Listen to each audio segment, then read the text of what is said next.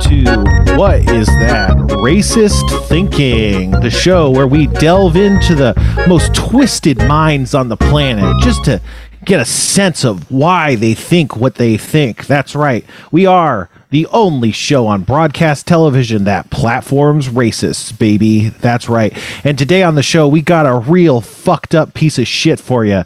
We got a notorious racist coming on. So without further ado, let's introduce him, Kevin Day, everybody.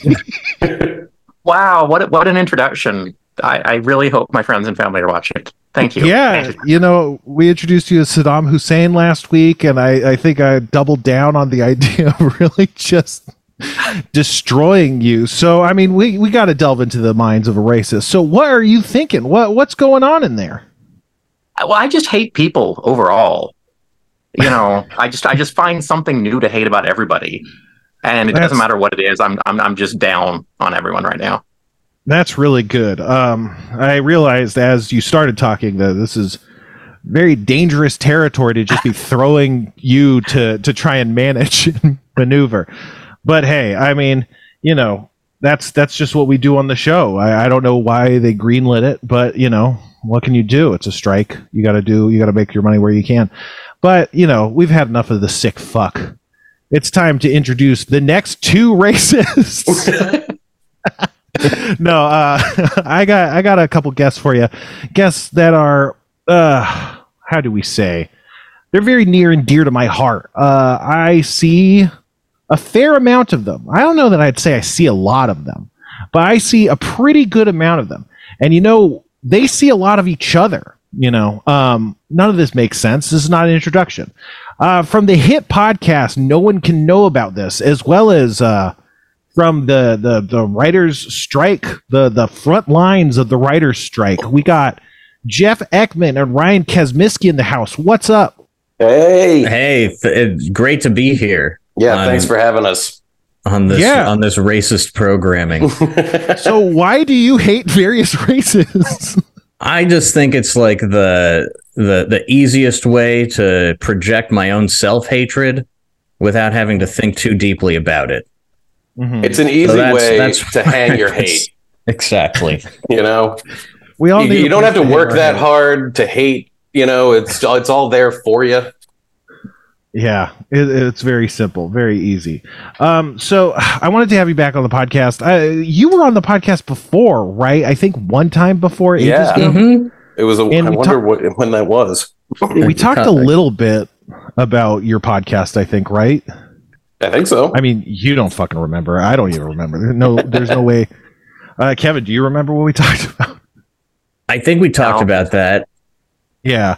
So you guys do a podcast called No One Can Know About This. No One Can Know About This. And contrary to the title, you actually want people to know about it. It's true. It's a podcast about Final Fantasy and human struggle and making food. It's really good, and that's how I got to know you guys. I listened to the podcast, and then eventually we ended up as friends. So yeah, but I don't know. Do you want to just plug your podcast just a little bit off the top before we kind of get into it? Because you are kind of coming in on a new season right now. It's just started. Yeah, right? Season 7 has just begun airing. Our Final Fantasy IX season. So we have it's been called an audio only Let's Play, where we like record ourselves hanging out for really long stretches of time playing through a whole Final Fantasy game, and then we go back and like do commentary over the recordings to describe all the visuals and more importantly what was going on in our heads. Making fun of our past mindset and it's dumb mistakes we made.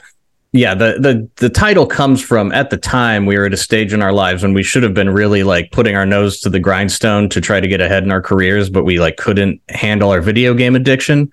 So that was like the title was our deep shame about how are we spending all of our time. Yeah, the show was kind of a justification of why we play these games all the time. We should turn it into work.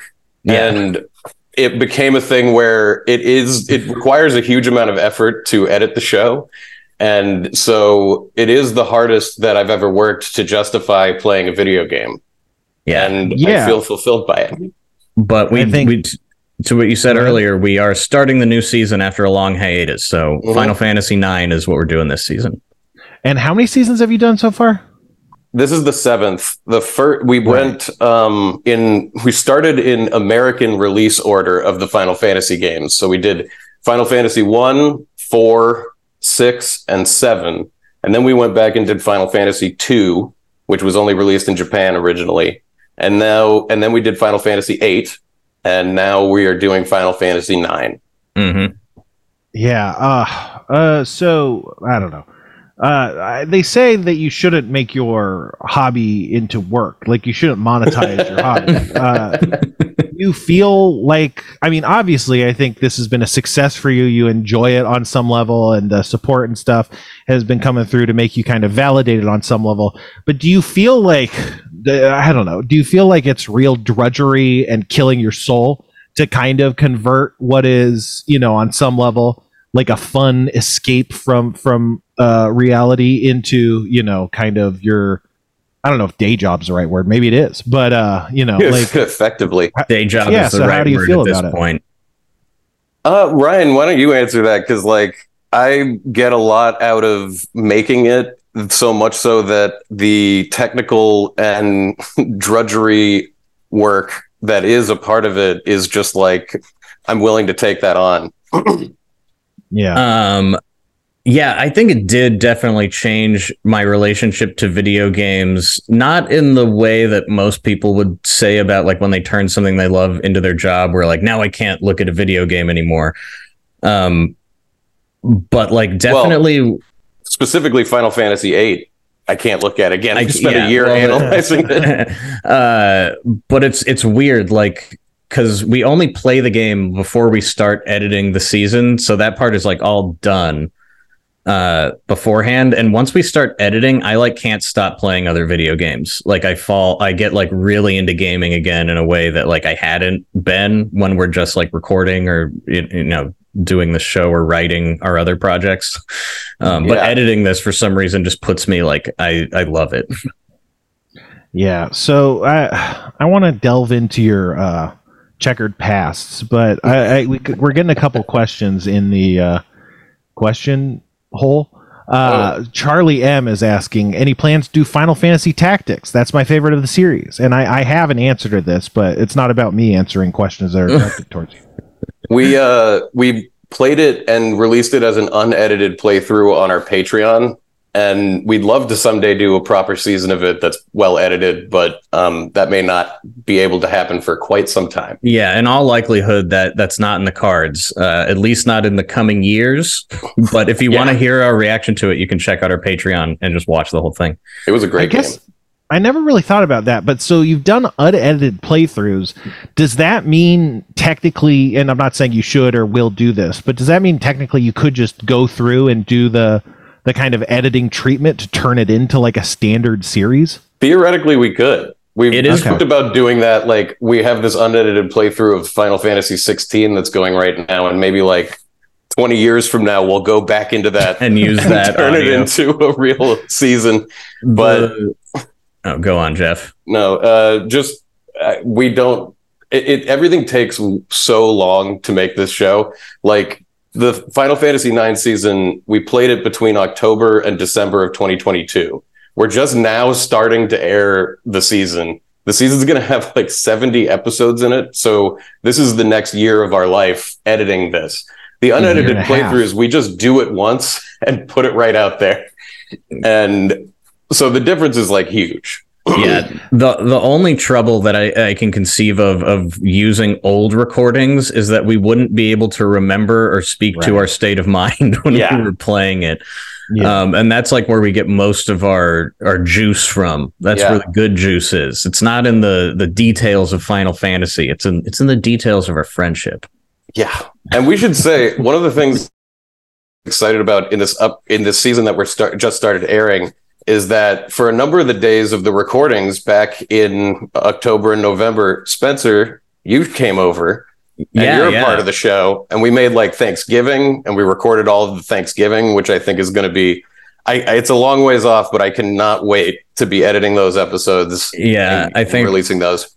we're going to deliver like a month of Thanksgiving, and I bet that will have very little Final Fantasy in it. It will have some, but not as much as the non-Thanksgiving ones. Yeah, I'm trying to think of how many episodes that's going to be. Like maybe at most I'm going to be on like 6 or 7, you think? Throughout that day, because I think you came to two other days. Another day, yeah. Oh, I only remember one other day, but so that's very late. So, if you don't want to listen to the podcast, wait until I'm on and I'll be all like, hey, check me out, and only listen to those episodes, and it'll be a very final Thanksgiving or something. I don't know. Well, you came once on the show before when we were doing that little bonus episodes Choco betting, where we recorded ourselves betting on chocobo races in Final Fantasy VII. And that was a lot of fun. Mm-hmm. Yeah, it was Final Fantasy VII. What a game. Great Final game. Fantasy. What a franchise. What an interesting franchise. Yeah. That's okay. I mean, the dog's going to do what a dog does, and that's just podcast texture. That's right. It's, what do you call it? Whatever. Trying to think of the word for music. Diegetic. It's diegetic dog barking. Diegetic barking. All right. Got another question. Nikki Chuck wants to know, are you too good for FF3 Mystic Quest? No, not at all. We're not too good for anything, really. Is Mystic Quest a different thing than just FF3? I don't know. That's not something I'm familiar with. Maybe Nikki Chucky can enlighten us. I thought Mystic Quest was the like Final franchise? Fantasy the baby adventure. Game? Yeah, oh, like the easy one. Because we're definitely going to do FF3. We just didn't want to do another NES game right now, so we moved to 9. But we also want to go back because those seasons can be as short as 12 episodes, and we can do that in a much more reasonable amount of time. Yeah, the later games we've skipped over aren't because we're skipping them. It's because the order started out with some logic and then became just like whatever we felt like our souls could handle next. Yeah. For a while, we would end a season and flip a coin to decide what was the game going to be next. At this point, we basically just decided ourselves. Yeah. The original drive was like, we got to get to 7, but we have to play some other ones before that. Yeah. And so we just wanted to like skip to 7.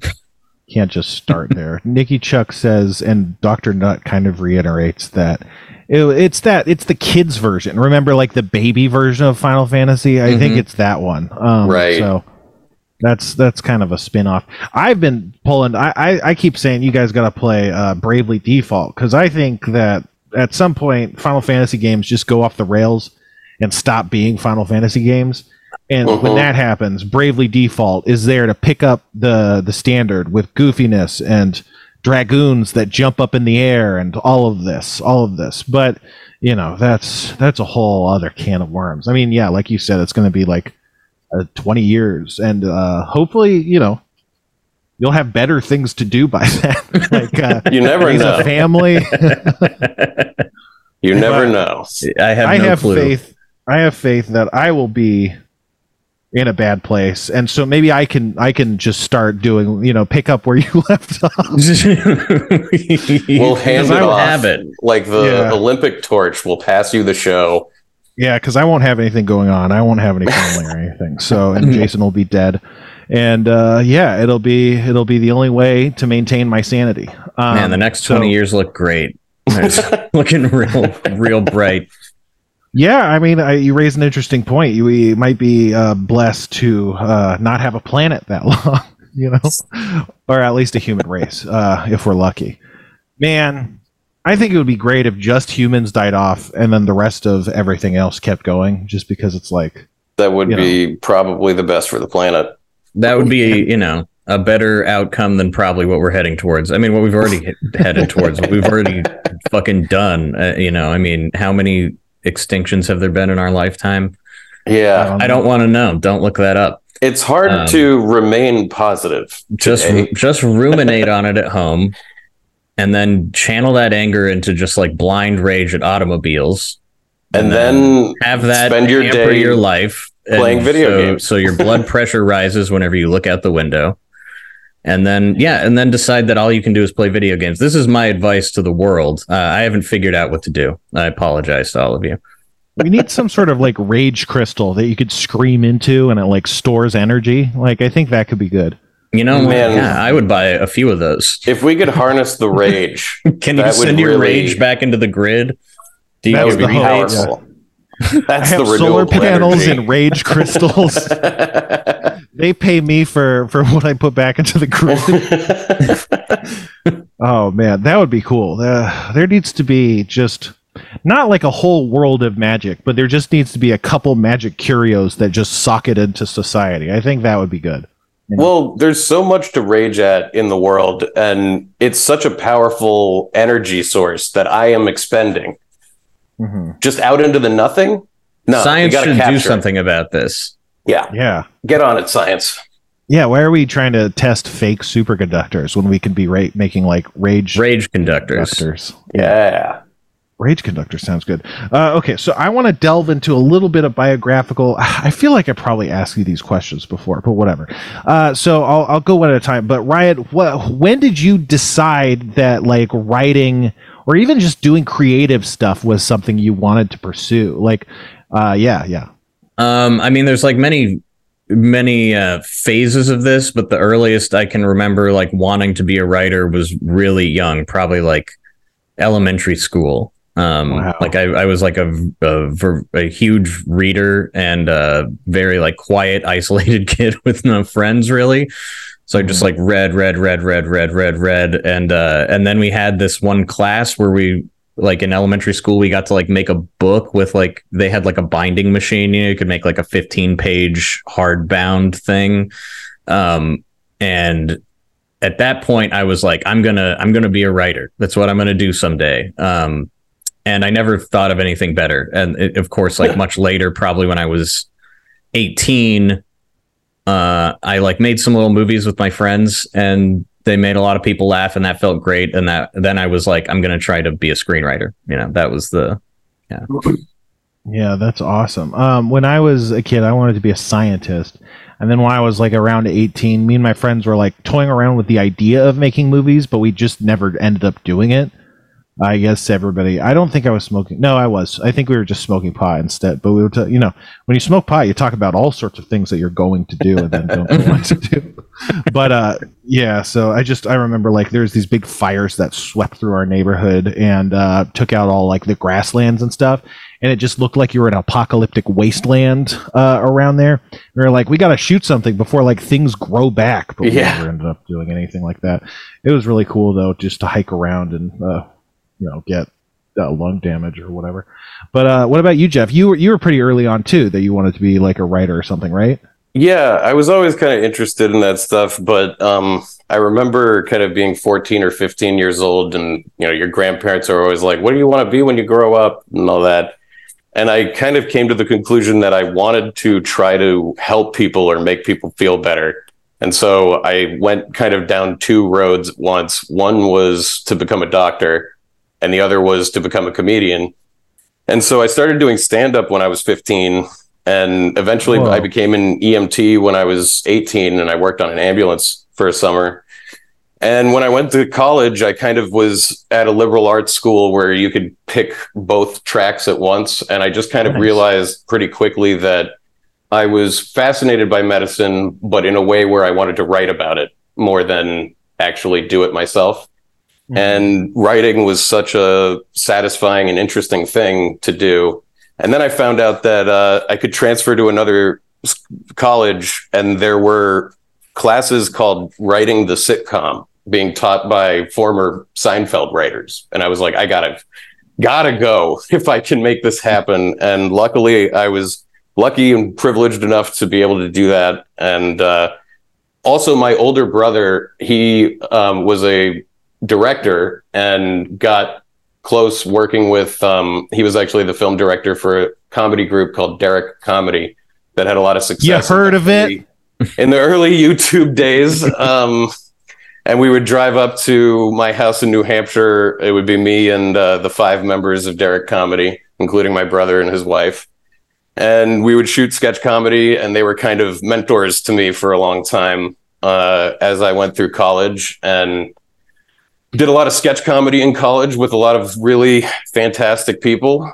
And tried to make it happen as I graduated and wound up meeting Ryan and finding a really great collaborative partner. And now we also work with you, which is really fun. Yeah. No, it's real fun. You guys love it, I'm sure. We do. It's really, really fun. I can't wait. The stuff we're working on, we can't talk about it, but I'm excited. Yeah, I mean, we probably whatever. We brought up an interesting point, which is it made me think of the question. So, is it true that DC Pearson's name comes from Derek Comedy? No, his name is Donald Charles. Oh, I thought it was Derek Comedy Pearson. No, that's hilarious. All right, no, the DC goes before Derek. I think the name Derek came from they were going to perform at UCB at this thing called Cage Match, and they needed a name. And they realized that all of their names start with the letter D and are also pretty generic. So it was Donald Charles, Dominic, Dan, and they chose Derek, and Sure. it stuck. Yeah. So okay, so you were doing fucking stand up at 15. Where was your brother in that time frame? Were they doing stuff before you were doing stand up, and do you think that was an influence or no? Well, he was definitely an influence and an inspiration because he was always wanting to make comedy and film. Sure. I think when I started stand up, he was a freshman or sophomore at NYU, where he hooked up with the Derek Comedy guys through this group there called Hammercats. And a lot of amazing writers and performers have come out of Hammercats. And he ended up making even for a school project, he made a documentary about me doing stand-up in Boston. Because I didn't have a driver's license, so my mom had to drive me down to these comedy clubs in Boston. Sure. Because also there were no comedy clubs in New Hampshire. So I had to go down there. And that's a fun yet embarrassing documentary to exist. Because I was 15 and my material was embarrassing. But that exists. And slowly I kind of followed him and eventually was a part of Hammercats myself as he graduated and started doing Derek Comedy. Yeah, that's pretty cool. So, okay. So now I'm curious, what were you guys like in middle school or high school? What were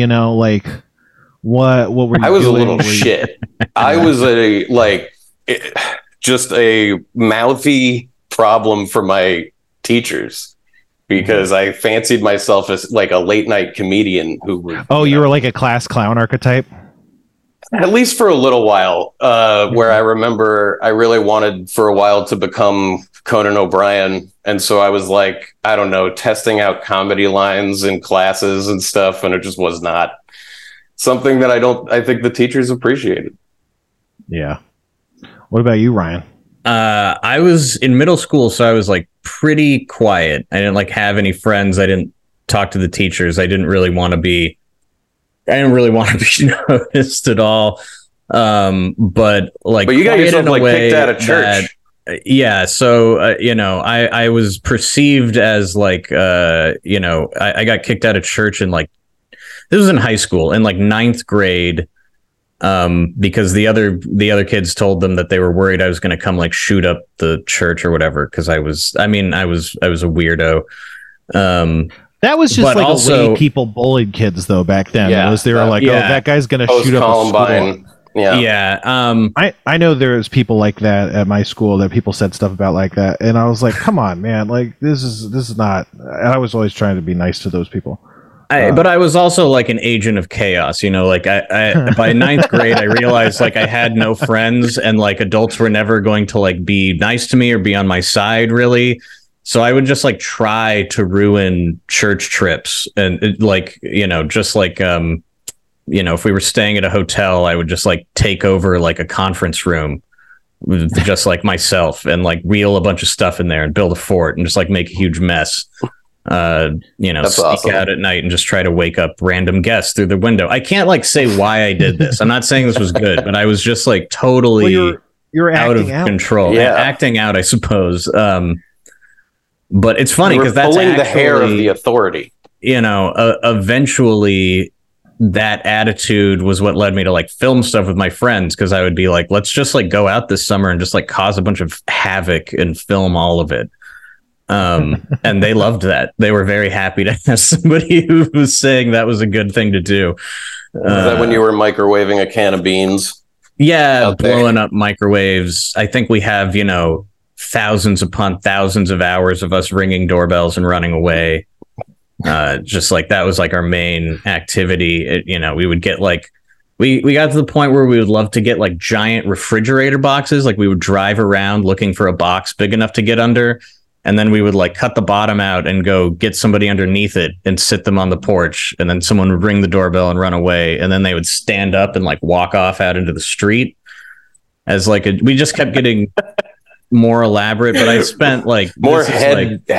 Yeah, we had one that heads. Never worked. Like we'd like arrange cookies, like Oreos, from one door to like another door down the street, across the street, hoping that they would like follow the trails and like meet up in the middle.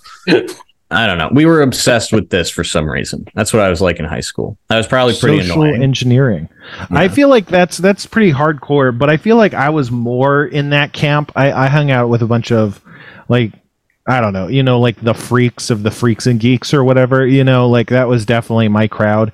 And we would do like, I don't know, we would try and do like anarchist cookbook sort of shit. Like I remember we put, what do you call it? 2-stroke gasoline, for like dirt bikes into like super soakers and try and like mount candles on them to make like flamethrowers and stuff. And it turns out, and we didn't explode or die, but it turns out that pressurizing gasoline is not a safe idea. Wow. You do not want to put gasoline under pressure, and even two-stroke or whatever. But man, okay, so I never blew anything up, but I do remember when we would go and shoot the Derek comedy sketches, we had these extremely realistic and illegal looking guns. And sometimes for a joke, like we had this like assault rifle looking one that was fake. It was airsoft, but it looked real. And we were shooting a sketch once, and I remember one of the guys was like just like pointing it around. We were on a rooftop. He was like pointing it around at houses. We were like, dude, stop doing that right now. Like this isn't a funny bit. We're not in an isolated area. Like somebody's going to call the cops for sure. I mean, 15 years later, it's kind of a funny bit. Yeah, it's very funny. Exactly. But yeah, no, that's horrifying. I was always the what do you call it? The breaks. I was always I don't know if we should be doing this kind of guy. Which was, I'm sure, great. Which I used to think was because I was smart and I was like smarter than everyone else. But I've come to realize that it was actually just me being anxious in general, and it had no bearing on my lack of or presence of intelligence. But okay, so Ryan, so you did of like a student film. Is that the right word for it? Like in college, right? You took like a film writing class. So in high school, we had like a film festival at my school for some reason that like nobody ever entered. So we won it 2 years in a row with like just like little. We made like a mockumentary about making a movie. And then that was like the first film thing that I did. Mm-hmm. Actually, you wrote a feature that got made, right? Yeah. Wasn't that like in college or something? Yeah. But after that, in high school, I went to like a summer program, at USC. It was like a summer camp, after I did that. And like learned a little bit more about the basics of screenwriting, but really what I got out of it was a letter of recommendation that helped me get into the writing program at USC after I graduated from one of the camp professors or whatever.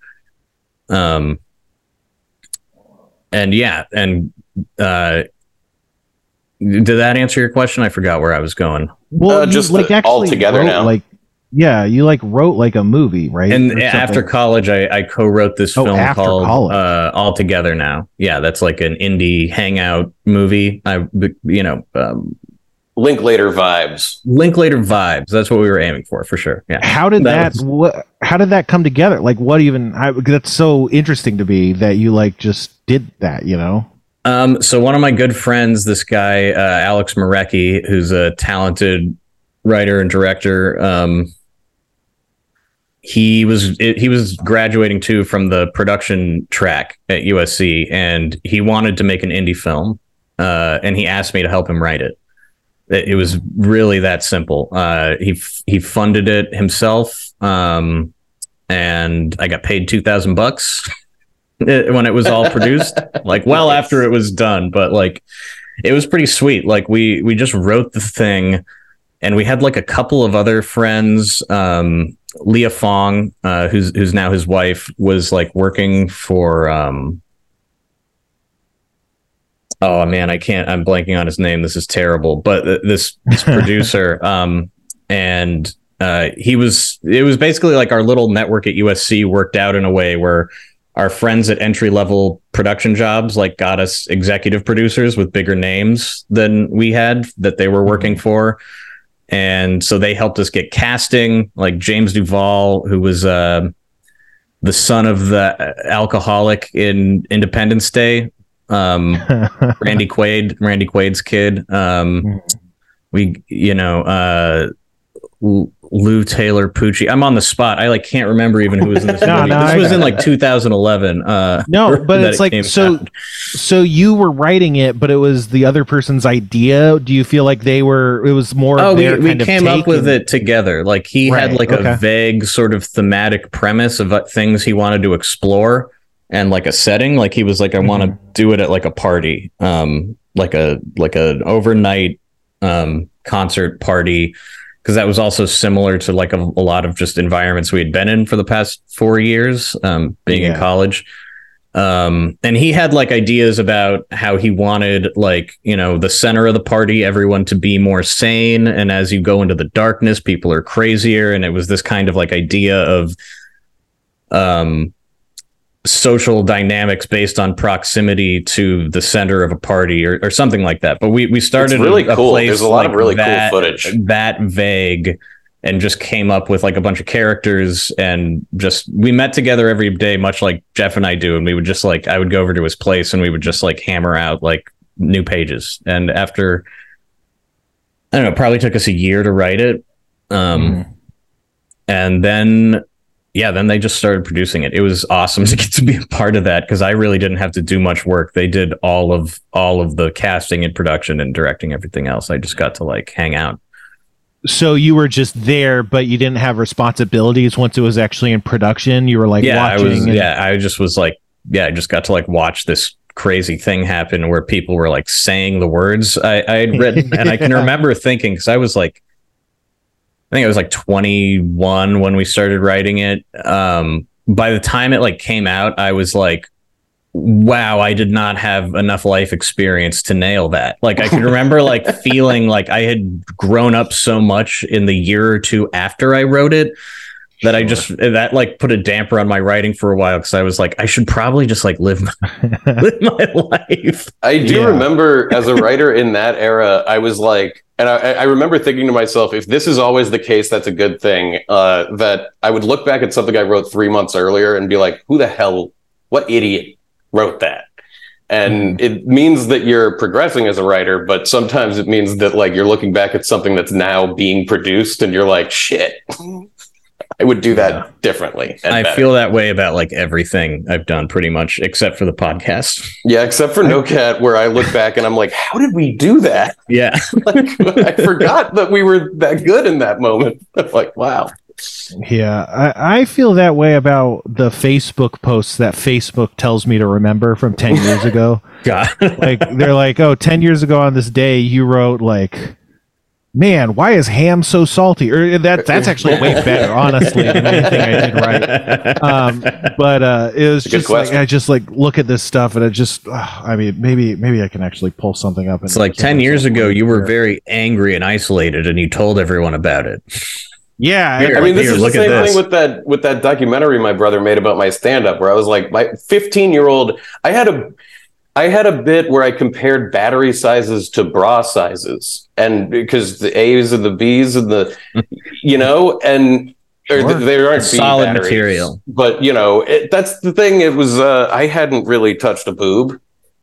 And there's That's the was I problem talking with about? creative work. You're always progressing, or you feel you are at least, and changing, and then you look back at some crystallization of some shittier version of you. Yeah, and you're horrified. I'm trying to think of like an area where guys always like, oh, they go wild for 9 volts. Yeah, that's better than anything that I had. I think my big That's a great punchline joke. was you never have the size that you're looking for or something. Sure. You know, like you're trying to find. Yeah, it the doesn't really batteries. make sense. Yeah, when you're dating like a girl with these big boobs, and then you're like, but now I'm looking for small. They don't fit in the remote. These ones don't fit in the remote. These boobs don't fit. And that's now crystallized in that documentary that, admittedly nobody, we put it on our Patreon. So now it's crystallized here again. Yes. Through description. Yeah. And I feel like that too, just in the sense of like, I don't feel like I've lived enough to like be a writer, not because I'm like not old, but just because like I'm so sheltered, if that makes sense. Like I just kind of stay at home and do the same things that I've been doing since I was like 16. I haven't done like a lot of the big life things that a lot of people do. I mean, I've done a lot of stuff, don't get me wrong, but a lot of the stuff that I've done is actually like weird niche Hollywood stuff, the kind of things that executives and suits don't want to do, Right. I think a lot of people pitch. It was kind of a miracle that 30 Rock got like made, because that's the kind of show that people pitch all the time, and they're like, "No, come on, like you don't write about like the flyover states don't care about this or whatever." Mm-hmm. Yeah. Well, for me, because I think about that a lot too, because there is some truth to like you can only write what you know, or you should write what you know. Sure. And so everyone is kind of, in my opinion, limited by their own life experience. But I think the bigger hurdle, at least in terms of what we're talking about now, of looking at your past work, is like, I feel like I'm finally at a stage in my life where I can be certain whether I want to say something or not. Whereas back then I might have just said something or written something just because it might work, or maybe it wouldn't. Or it sounds like a thing that get I've a seen reaction. before. And then that's where I get that feeling of looking back at it and going like, oh, I don't believe that. Like, I don't like, that's not the me I want to put out there. So I feel like it gets easier to be just like confident in your voice as you get older. But that certainly doesn't mean that I could just go, I don't have a family either. And I couldn't go write like, I probably couldn't even write like a vacation story of like Vegas Vacation, like going somewhere with your family. Well, it's also like what I have inside of me.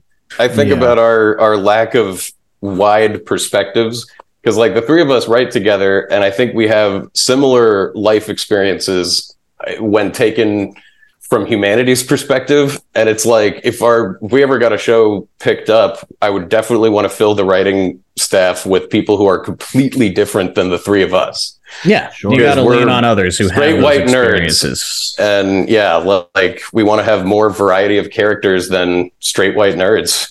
And that perspective, it's like I have empathy, so I could put myself in somebody else's shoes. But like, if you're really writing about an experience and you don't have that experience, there's so much detail that you're going to wind up accidentally stepping on in a wrong way, or just not getting to the actual emotional truth of it. Yeah, the best you can do is a lot of research, but that works better on things like ship terminology and, right. And less in terms of like very human kind of experiences stuff. Mm-hmm. I want to switch gears just a little bit and ask Kevin a couple questions. Kevin, have you let the maintenance guy in yet? No, not yet. I'm just waiting for him to knock on the door.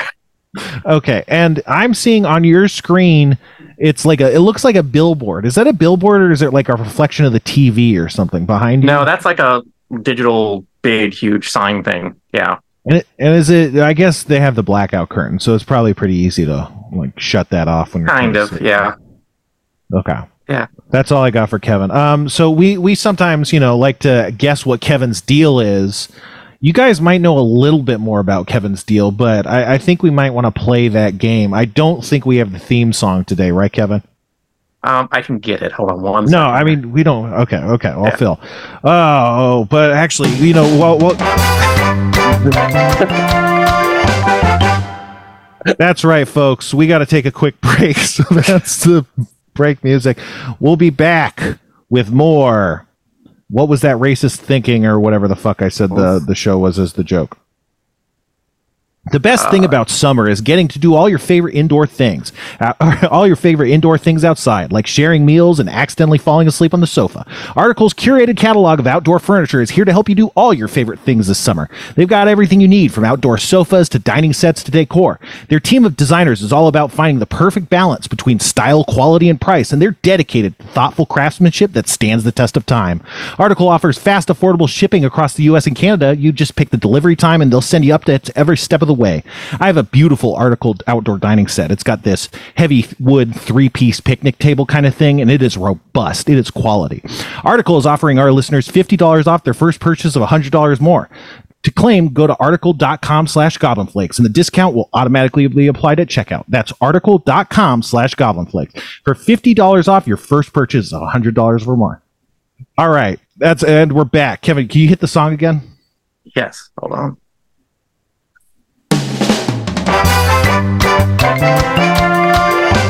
What's Kevin's deal? And I'm sure it's going to be delayed, so that doesn't work. But hey, it's time to play the game, What's Kevin's Deal? The game where we ask Kevin a leading question, and he generally is very generous about trying to make the question, trying to make the answer right, but a lot of times it's not very close. So I usually go first to kind of give the guests an idea of what they should be doing, and so today I will. Kevin, are you a hired hitman that uses your mild-mannered, aura persona to get away with grisly, gruesome murders? And are you in the midst of a job right now? I wish my life was that exciting, but no, I don't have it in me to hurt people like that. Writing down, Kevin wishes he could kill people. Okay. Good to know. All right. What about who wants to go second? Ryan I've got or one. Jeff? Okay, Jeff. Kevin, your deal is that you like annoying people through being in a hotel room at 6 p.m. and making a reasonable amount of noise. When I heard that last week, I was like, what the fuck? That is crazy that they knocked on your door. I was like, could you keep it down? And you were like, it couldn't have been loud. Like, it's impossible. I'm still stunned by that. No, and it's not like someone from next door came over. They called the hotel, and someone from the lobby came up to come yell at me to keep it down. What? That's so crazy. So I don't. Maybe it was the wrong room. They thought it was something else. Yeah, I have no that idea. makes more sense. Like, it could have been someone anywhere who just thought they were on the different floor or something. It could have Even been. making a complaint at that hour, the daylight. I mean, It's Vegas. it's sort of in their defense, though, too. When I opened the door and they said, "Can I come in?" and I'm like, "Okay." Like, I had Can I come in? computer screens. Yeah. Well, they No, wanted to you talk to me, can't I think, come in. without What letting the- anybody else hear. So I'm like, Okay. "Yeah, sure, come on in." That's so weird. But I had rearranged the whole hotel room to have lights aimed at me, and I moved a table around, put all these computer screens on and stuff like this. So it looked like I was up to something. I don't think Yeah, they really could tell what I was doing, but It would have didn't looked look like you were normal. making a ton of noise for sure. Like that. You were up to something. Yeah. Yeah. I mean, enough weird stuff was going on that I think they were like, yeah, he probably was making some weird noises a little while ago. Yeah. I'm I mean, guessing. maybe you I were don't- dragging furniture, was making a lot of noise or something. It just took them Well, a that long was time to follow up. 4 hours earlier, though. I did that before I started any stuff for that day. So I don't know. Yeah. I'm You have to just wait baffled. for someone. I think we're all baffled. I think we should play a game of what's the deal with the person who complained about Kevin. That's what someone on the Reddit said. I really should have gone I and want to know. figured out who it was. Man, it's I can't. What about you, Ryan? You got a deal so for Kevin? so getting deeper to the center of Kevin, do you open your heart to the feelings of guilt for your hand in the climate crisis, or do you close the door and keep that outside and say, I didn't do this? No, I have a lot of guilt about stuff like that. Me too. I try to make things right where I can. but like, my job involves a lot of air travel and stuff like that, which I know is kind of terrible for the planet and things like that. So I try to balance it out where I can. But yeah, no, that is something I think about. Like, I don't lose sleep over it, but I'm conscious of it. Kevin's on the right track. He does own a ocean heating business. And a cruise ship of my own. Yeah. Yeah. But you only take it out like on weekends. Just go pick up groceries, stuff like that. Fire that bad boy up in the morning. I guess like a super yacht doesn't even approach the size of a cruise ship, huh? We should start like daring rich people into getting cruise ships instead of super yachts. I think that could be a fun thing to do. Do you think they can be gaslit into it? I think so, but the thing is, I think it would be so non-functional that if you get even one person to buy one, I think it would be really funny for them to have a really bad time trying to enjoy it. A rich guy walking around a cruise ship going, and I barely even use this ball. I'm trying to imagine how you would decide like where to hang out on it. Yeah, exactly. Like I'm tired of walking. This This spot we're in is just where we're going to be for the next 2 days. I like sleeping in a different stateroom every night. Yeah. It would be nice. I mean, who hasn't fantasized about just having like a whole hotel that's just, they can have any room, they can have any spot. It's all theirs. I do know a few people that have more money they know what to do with. And one of the, like, I don't know anyone that's actually done this yet, but one of the latest things with the people in that category is that you can actually buy a private rail car and pay Amtrak to take you wherever you want to go. Like, you can deck out your own 100-year-old wooden thing with your own staterooms and own staff and everything. Fucking awesome. That is amazing. They'll attach it to the back of whatever train going to wherever you want. They'll take you anywhere. And it's actually not that expensive. I got to get the train from Wild Wild West. The Wild Wild West train where you can everything is levers and pulleys and get knocked around and stuff. And I gotta just live on a train. Yeah, that sounds good. Yeah. How much is it, Kevin? I mean, when I last looked into it, the buying the car itself is the most expensive part, and that's anywhere from like $100,000 to $400,000. But then they charge attachment fees, right? And you have to pay to store it, and then you have to pay to have it brought out and attached to a train, and then you pay by the mile to where you want to go and stuff like that. But like, if you're the type of person that's like paying for like your own private jet or something, this is a fraction of that cost. Yeah. Is this a lucrative business for Amtrak? Like, are they making? No, they don't want to do it. From what I can gather, it's one of those things like the government, like when they consolidated all the private railroads into just Amtrak, a few of them offered this service, so Amtrak had to keep offering it, and they really don't want to, but they do. Oh man, I wonder if you could if you had the train car. Do you think you could make enough on a YouTube channel about living on a train to fund all of the connection fees? Keep it going. I mean, I don't think YouTube's paying out that much. Hundreds of thousands. I need a plan somehow. I got to start somewhere. I'm just thinking out loud here. And since we're getting to Kevin's deal, he might know. He seems to know more about these trains than I do. Well, there actually is in Chicago a private subway car that some people collectively own as a group, and once a day, if you're part of this club, you can join it and have your own private little subway car to go from whatever suburb it goes to into downtown Chicago and drink alcohol and do whatever you want. And then it just looks like a regular old subway car, though. It doesn't look anything fancy other than the inside's nicer, but from the outside it just looks normal. But it's yours. Yeah, exactly. I mean, and it's underground too. That's even cooler, But Kevin actually knows people that are so rich they can afford to have Dunstan check in. That movie I don't know what that means. I don't know what that means. Well, it means that they're able to afford a hotel that is about to be destroyed. It means that seems reasonable. Able to afford a pair of orangutans they have trained to steal jewels. That's right. I think, yeah, that would be a good investment. Kevin, think about that. Especially when you're traveling so much, you just get another. You could fleece this hotel. Yeah, they could comp you for a week, and you could leave with all of the jewels. That train car that a group of people owns is so crazy. It's like, why don't we timeshare public transit? Yeah, why not? Like, we already all own it as the public. You see? I It just was am honestly, it was a imagining- bunch of businessmen who wanted to drink martinis on their way home from work. Is what Okay. started this Yeah. whole thing. Makes sense, I guess. Yeah. I just I'm now thinking about like frequent flyer miles and hotel points and stuff, and like, what if you try to check Dunstan Inn using like hotel points, and they're like, you cannot. Only humans. They should have done a sequel where Dunstan checked in for his flight. Oh my god! And you know he's platinum status. He's golden medallion status or diamond medallion status. He's hanging out in the elite lounges, causing all sorts of havoc. He's checking out the nice buffets that The are in those. I mean, they're spas. not that nice. Yeah, man. Can't you know forget the the spa bathrooms. sequence. The bathrooms in the fucking like airport lounges are pretty crazy. I mean, sometimes there's showers and stuff. It's wild. Yeah. I don't know that I'd want myself to be that vulnerable in an airport kind of situation. You know, it's like, what if shit goes down? You know, shit's always going down in airports. Okay, so you know what doesn't go down in airports is soda. Oh boy. That's right, folks.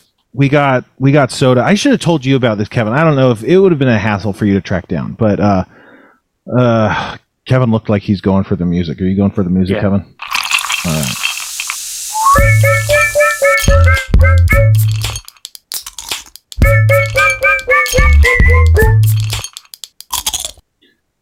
I think like the lyrics of that are something like, well, let's have ourselves a nice drink. I have to get the rhythm right. I don't know what it is. And then we'll tell you folks just what we think or something like that. I'm sure there's a way. to Will make we it fit. want to pour it down the sink? That's It's right, time folks. to have a drink. It really is.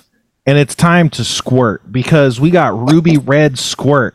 Since 1938, it says thirst quencher, citrus and berry soda, naturally flavored. Apparently, and I knew this about Mountain Dew, but apparently Squirt had this problem too, where it used to be made with brominated vegetable oil or something like that, which is not what you want. I guess it's bad for you. I don't know. But they don't do that anymore. Now they use ester gum, which, what the fuck is ester gum? Like, what? There's so many gums and like food stuff, but it's like, what does that mean? They're probably just like a What fucking does it molecule, do? right? You know? I think it makes it really sour. I think that's why they have it in Mountain Dew and Squirt is because it's intensely sour flavor. How is it different from xanthan gum? Well, that's the thing. It's like you think of these things as gum, like chewing gum or something sticky and gummy, but it's in a this fucking is liquid. caffeinated? I didn't think Yeah. Squirt was caffeinated. I didn't I know wonder, that. is normal Squirt caffeinated? 65 mg per 20 fluid ounces. Kevin, can you check out if normal Squirt is caffeinated? Yeah, because I think of it more like Fresca or Sprite, Mhm. which are And both not. No. Like I drink. Wait, what, Kevin? Squirt is caffeine free. Okay. So Just what the making hell is sure. this So doing? weird. With Well, this Caffeine is so look. weird. This is the new That is a improved shock. addictive Squirt. Yeah, but they don't. I mean, they don't like tell you that really, except for in the fine print where it says caffeine's involved. But like, it's not like Squirt with caffeine. I don't know if this is legal in Europe because or in Canada. In Canada, they have some weird law about putting caffeine in sodas that aren't like dark brown colored for some reason. It's like for a while they had to have like Mountain Dew without caffeine and then like Mountain Dew Sport or something, which was like classified as an energy drink or a sports drink, and that's how they could get around it or something. But it's weird. I mean, maybe it's like the flavor profile because caffeine's pretty bitter, and I think yeah. I was just gonna say that I used to drink a lot of Squirt like in the evening. Like if it's late, I usually don't like drinking a bunch of caffeine, so I would do Squirt or a Sprite or a Cactus Cooler. So, But you but can't do Kevin that with says- this. Yeah, you can't do that with this. That's good to know. But it does have red dye number 40. So, but I think we've heard that it's actually not as bad for you as people used to think. It's not that it's not bad. It's just less bad or something. Kevin writes, xanthan gum and ester gum serve different functions and various applications. Did you ask the fucking AI this, Kevin? Yeah, yeah. God damn it. Xanthan gum is a complex sugar produced. It's a fermented sugar produced by bacteria. Ester gum is derived from the resin of pine trees. That sounds good. Does it Xanthan give it gum that is- like dry coating on your mouth? Is that what I does think it? that might be part of it, because when you think of like a really sour flavor, usually I would say there's these dry notes to it, and definitely like a citrus fruit oils have that quality too. So yeah, that's very interesting. But looks like this has grapefruit juice concentrate in it. Well, yeah, I was Squirt is a grapefruity grapefruit flavor. soda. Okay. Yeah. Ruby Red makes sense. Yeah, and I would say it does taste like ruby red grapefruit as opposed to like a normal grapefruit. What were you going to say, Ryan? Oh, I was just going to say I'm excited because Squirt was like my first favorite soda growing up. My grandparents always had it at their house. Yeah, Squirt is like a classic old people soda, I think. My dad used to really like Squirt, and he used to eat grapefruits a lot. But yeah, let's crack this open. Who wants to take the first drink? And I'm sorry, Kevin. I should have told you about this, but hey. That's okay. I like leaving. Hey, is Kevin it out. bad that the Squirt that you gave me earlier today, the top was already popped? Yeah, I'd say that's bad. Have you want been some of mine? tampering with this? No. Have you? I'll tell you. What's potentially as bad or worse is that I'm looking at the Squirt and I'm seeing dark residue that looks like dried syrup or something on this cap, which That's not good. suggests that some sodas leaked out and then dried for a time, which that's not what you want. Mine looks completely fine. I'm going to That's try. good. After the show I can come and try Jeff's too, just out of curiosity. Well, I must have separated from the perforation. Yeah. What do you think, Jeff? Well, you tasted some, right? It's quite good. It's like, it's not offensive. It's a grapefruit flavored soda, and I could see it being actually very thirst quenching and not too syrupy. Yeah. It's actually kind of nice how light it is. What about you, Ryan?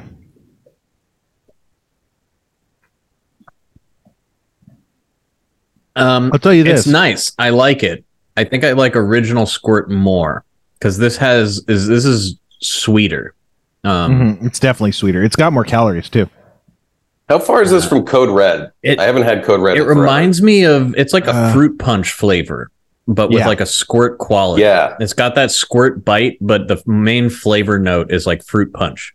Like, I'd say Code Red tastes a lot more like Mountain Dew, which is, I'd say, a more orangey lemon than a grapefruit. I'll say for me, mine definitely has this top note that tastes bitter and weird and different than the other ones I've tasted. So I really That might think be this your, dark residue is something. It's not like nothing. It's like it's doing something in a way that I'm not comfortable with. You get that bitter first Squirt note, but then it doesn't come down into the grapefruit. It just kind of fizzles, and then you just taste fruit punch. Yeah, the fruit punch flavor is really there, which I love fruit punch. I think it's good.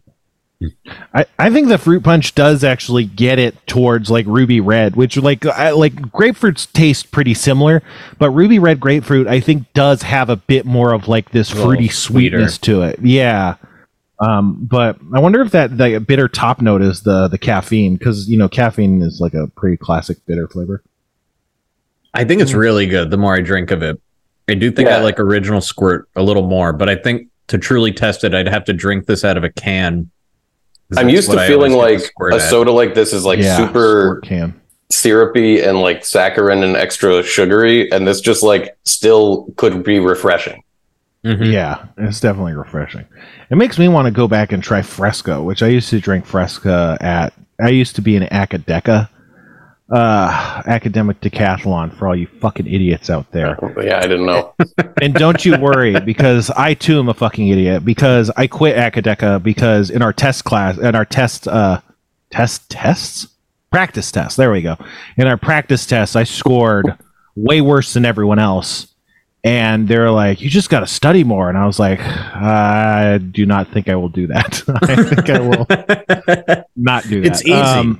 Just spend your time study. Well, that's the thing. I was always like one of those, I don't know, I was the kind of guy who just got everything first try. And so I was basically just skating without ever having to learn how to do studying and research and stuff. And I just never did. Anytime I would try to really buckle down and study, it just would not help at all. And basically Acadeca was like weaponized studying. That was just like it was just studying competitively, and that was the whole thing. It's like every year they'd get different textbooks, and the whole thing was based off of those textbooks. So it was just like how good you could study this material. It wasn't really about like any specific understanding. And I think I've come to realize that was just having really bad ADHD. So I just like couldn't actually focus on studying, but I just was managed to like get good grades, all through high school at least, without having to, because I'm such a fucking genius. And you drank a lot of Fresca doing that? Yeah, they had tons and tons of snacks. Like, and Fresca was like the soda they had, because most of it was like water and like soy chocolate milk and like seltzer water and stuff. And I always hated seltzer water. Fresca is almost a lot like seltzer water because it's diet, but yeah, it's good, but you can definitely tell it's diet. That was what I was going to say about Fresca. Like there's some flavor to it where you're like, this is definitely a healthy soda. I can't stand like this stuff. Sugar. I really think it tastes terrible. Mm-hmm. Well, so that's my fuck Akadeka, so it doesn't matter that Fresca is bad, because we don't ever have to drink it anymore. No one can ever hurt you. Man, I don't know. The thing is, like, I had the bad test results, and then like I just felt really bad, and then like the people were like, the other members of the team were like trying to make me feel better, but it was like the way they were doing it just made me feel way worse. And it's just like, look, this is the first set of practice tests. I did really bad. Okay. I mean, this is science. We just learned that. This is new data. Let's take this data and start working with it. Let's not everybody recite the data. Like, I know it was bad. It wasn't good. You could say, oh, it's not your fault. You just have to study more or whatever the fuck. It's just like everybody it felt like there was this big group hug situation. So like I like literally started crying, and then I like ran out of the classroom and then never came back. And that teacher was like a very, like, our school, our Moore Park High School was like at the time pretty winning in terms of the Akadeka. We had like a pretty good record, and that teacher was like the most winning like Akadeka coach for our school too. And he encouraged me to join because he was like, wow, Spencer's such a genius or whatever. And when I quit or whatever, he never looked at me ever again. And it's like, I mean, you're like a 70-year-old man. I don't know that you should take this so personally, like it was just like, but it really, to me, what do you call it?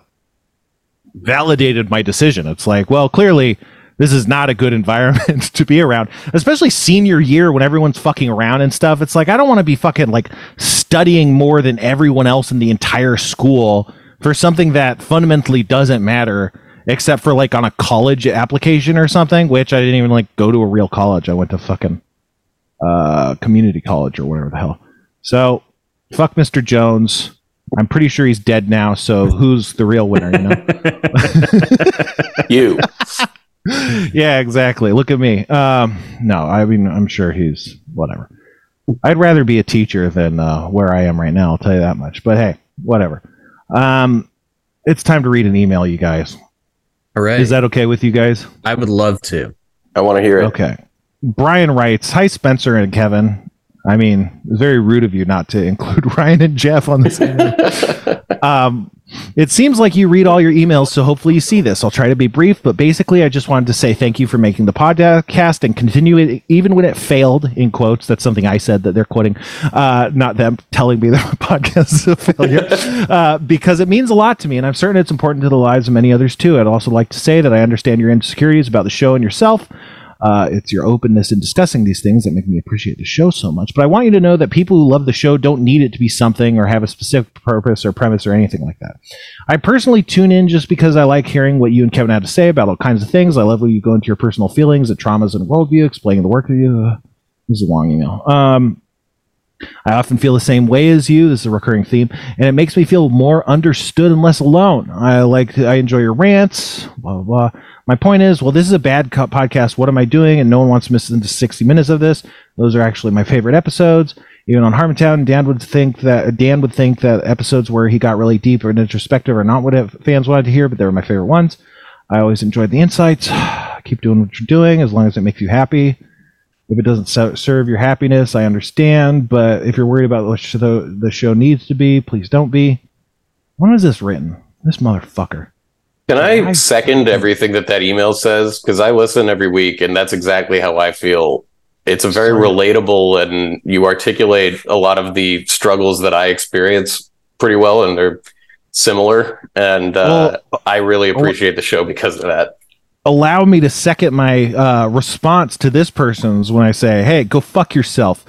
My whole complaint is that not that like, oh, the show's bad because it doesn't have a format. No, my complaint is that I hate myself and I want to die, and doing the podcast amplifies those feelings. And part of where those feelings come from is not knowing what my purpose is and the purpose of the show is and how to execute those things. And so it's not a matter of how the product comes off necessarily. It's more a matter of how it slots into my life and makes me feel terrible. And the thing is, other people enjoying it doesn't change that, because it's a very internal process that's happening, and it is fucked up. So everybody who likes me, you're wrong. You're all pieces of shit. I hope you all go away. So yeah, no, but seriously, Brian, thank you for the email, and thank you, Jeff, for your kind words. But also, this guy says, I'm trying to find out when Spencer talks about cults of personality being similar to actual cults. I'd love to send them the time code. I don't fucking know. I thought he was looking. If you want to look at something like this, you want to look at, what do we call it? Episode 15 of Navigating Narcissism. What is a cult with Dr. Janjil Lalich? I think anything I said was kind of deriving from there. I don't know. I don't remember what episode I talked about anything. And but maybe someone on the Reddit can. That's something that people on the Reddit would do. But thank you. I don't know.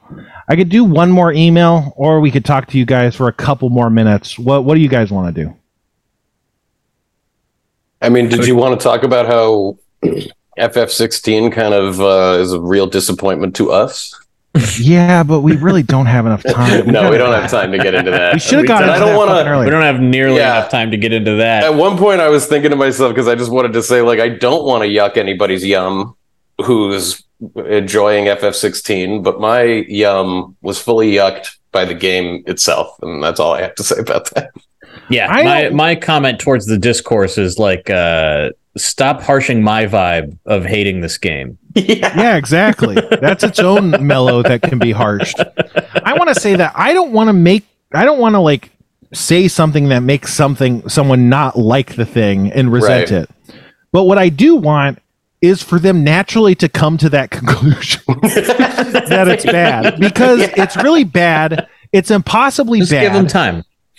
And when people talk about what they like, they say things that are describing a bad game. And it's like, I always say, like, it's fine to like hot dogs. We can all like hot dogs.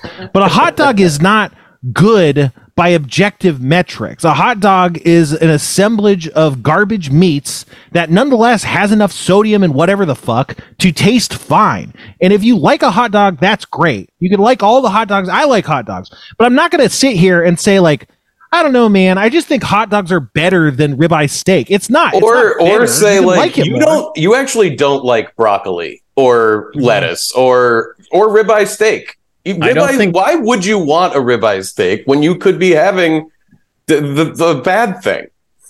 Yeah, exactly. I also don't think I ever would say this hot dog is a masterpiece.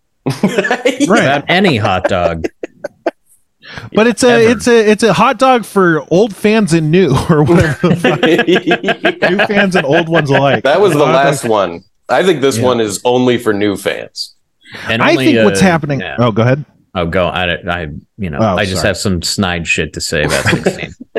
I think what's happening is there's this loop when you start a new MMORPG where you get a bunch of quests and you start gaining powers and you start doing all these quests. You're like, wow, what's going on? What are these subsystems? What's happening? What's the world map? Whoa, what's going on? You're reading text boxes. You're buying new stuff. You're getting money. You're selling stuff. You're clicking on wolves to skin their pelts and stuff.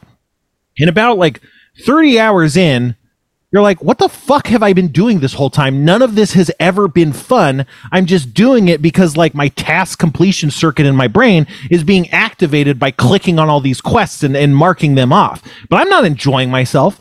And I think that's what's happening to people. I think they're like doing the loops of gameplay and they're convincing themselves like, oh yeah, I'm doing this, so it must be like fun. But it's like, no, your brain's being hijacked by addictive gameplay loops like mobile games and, you know, gems and quest completion and all the things that like make games bad and sub in for actual game mechanics, you know?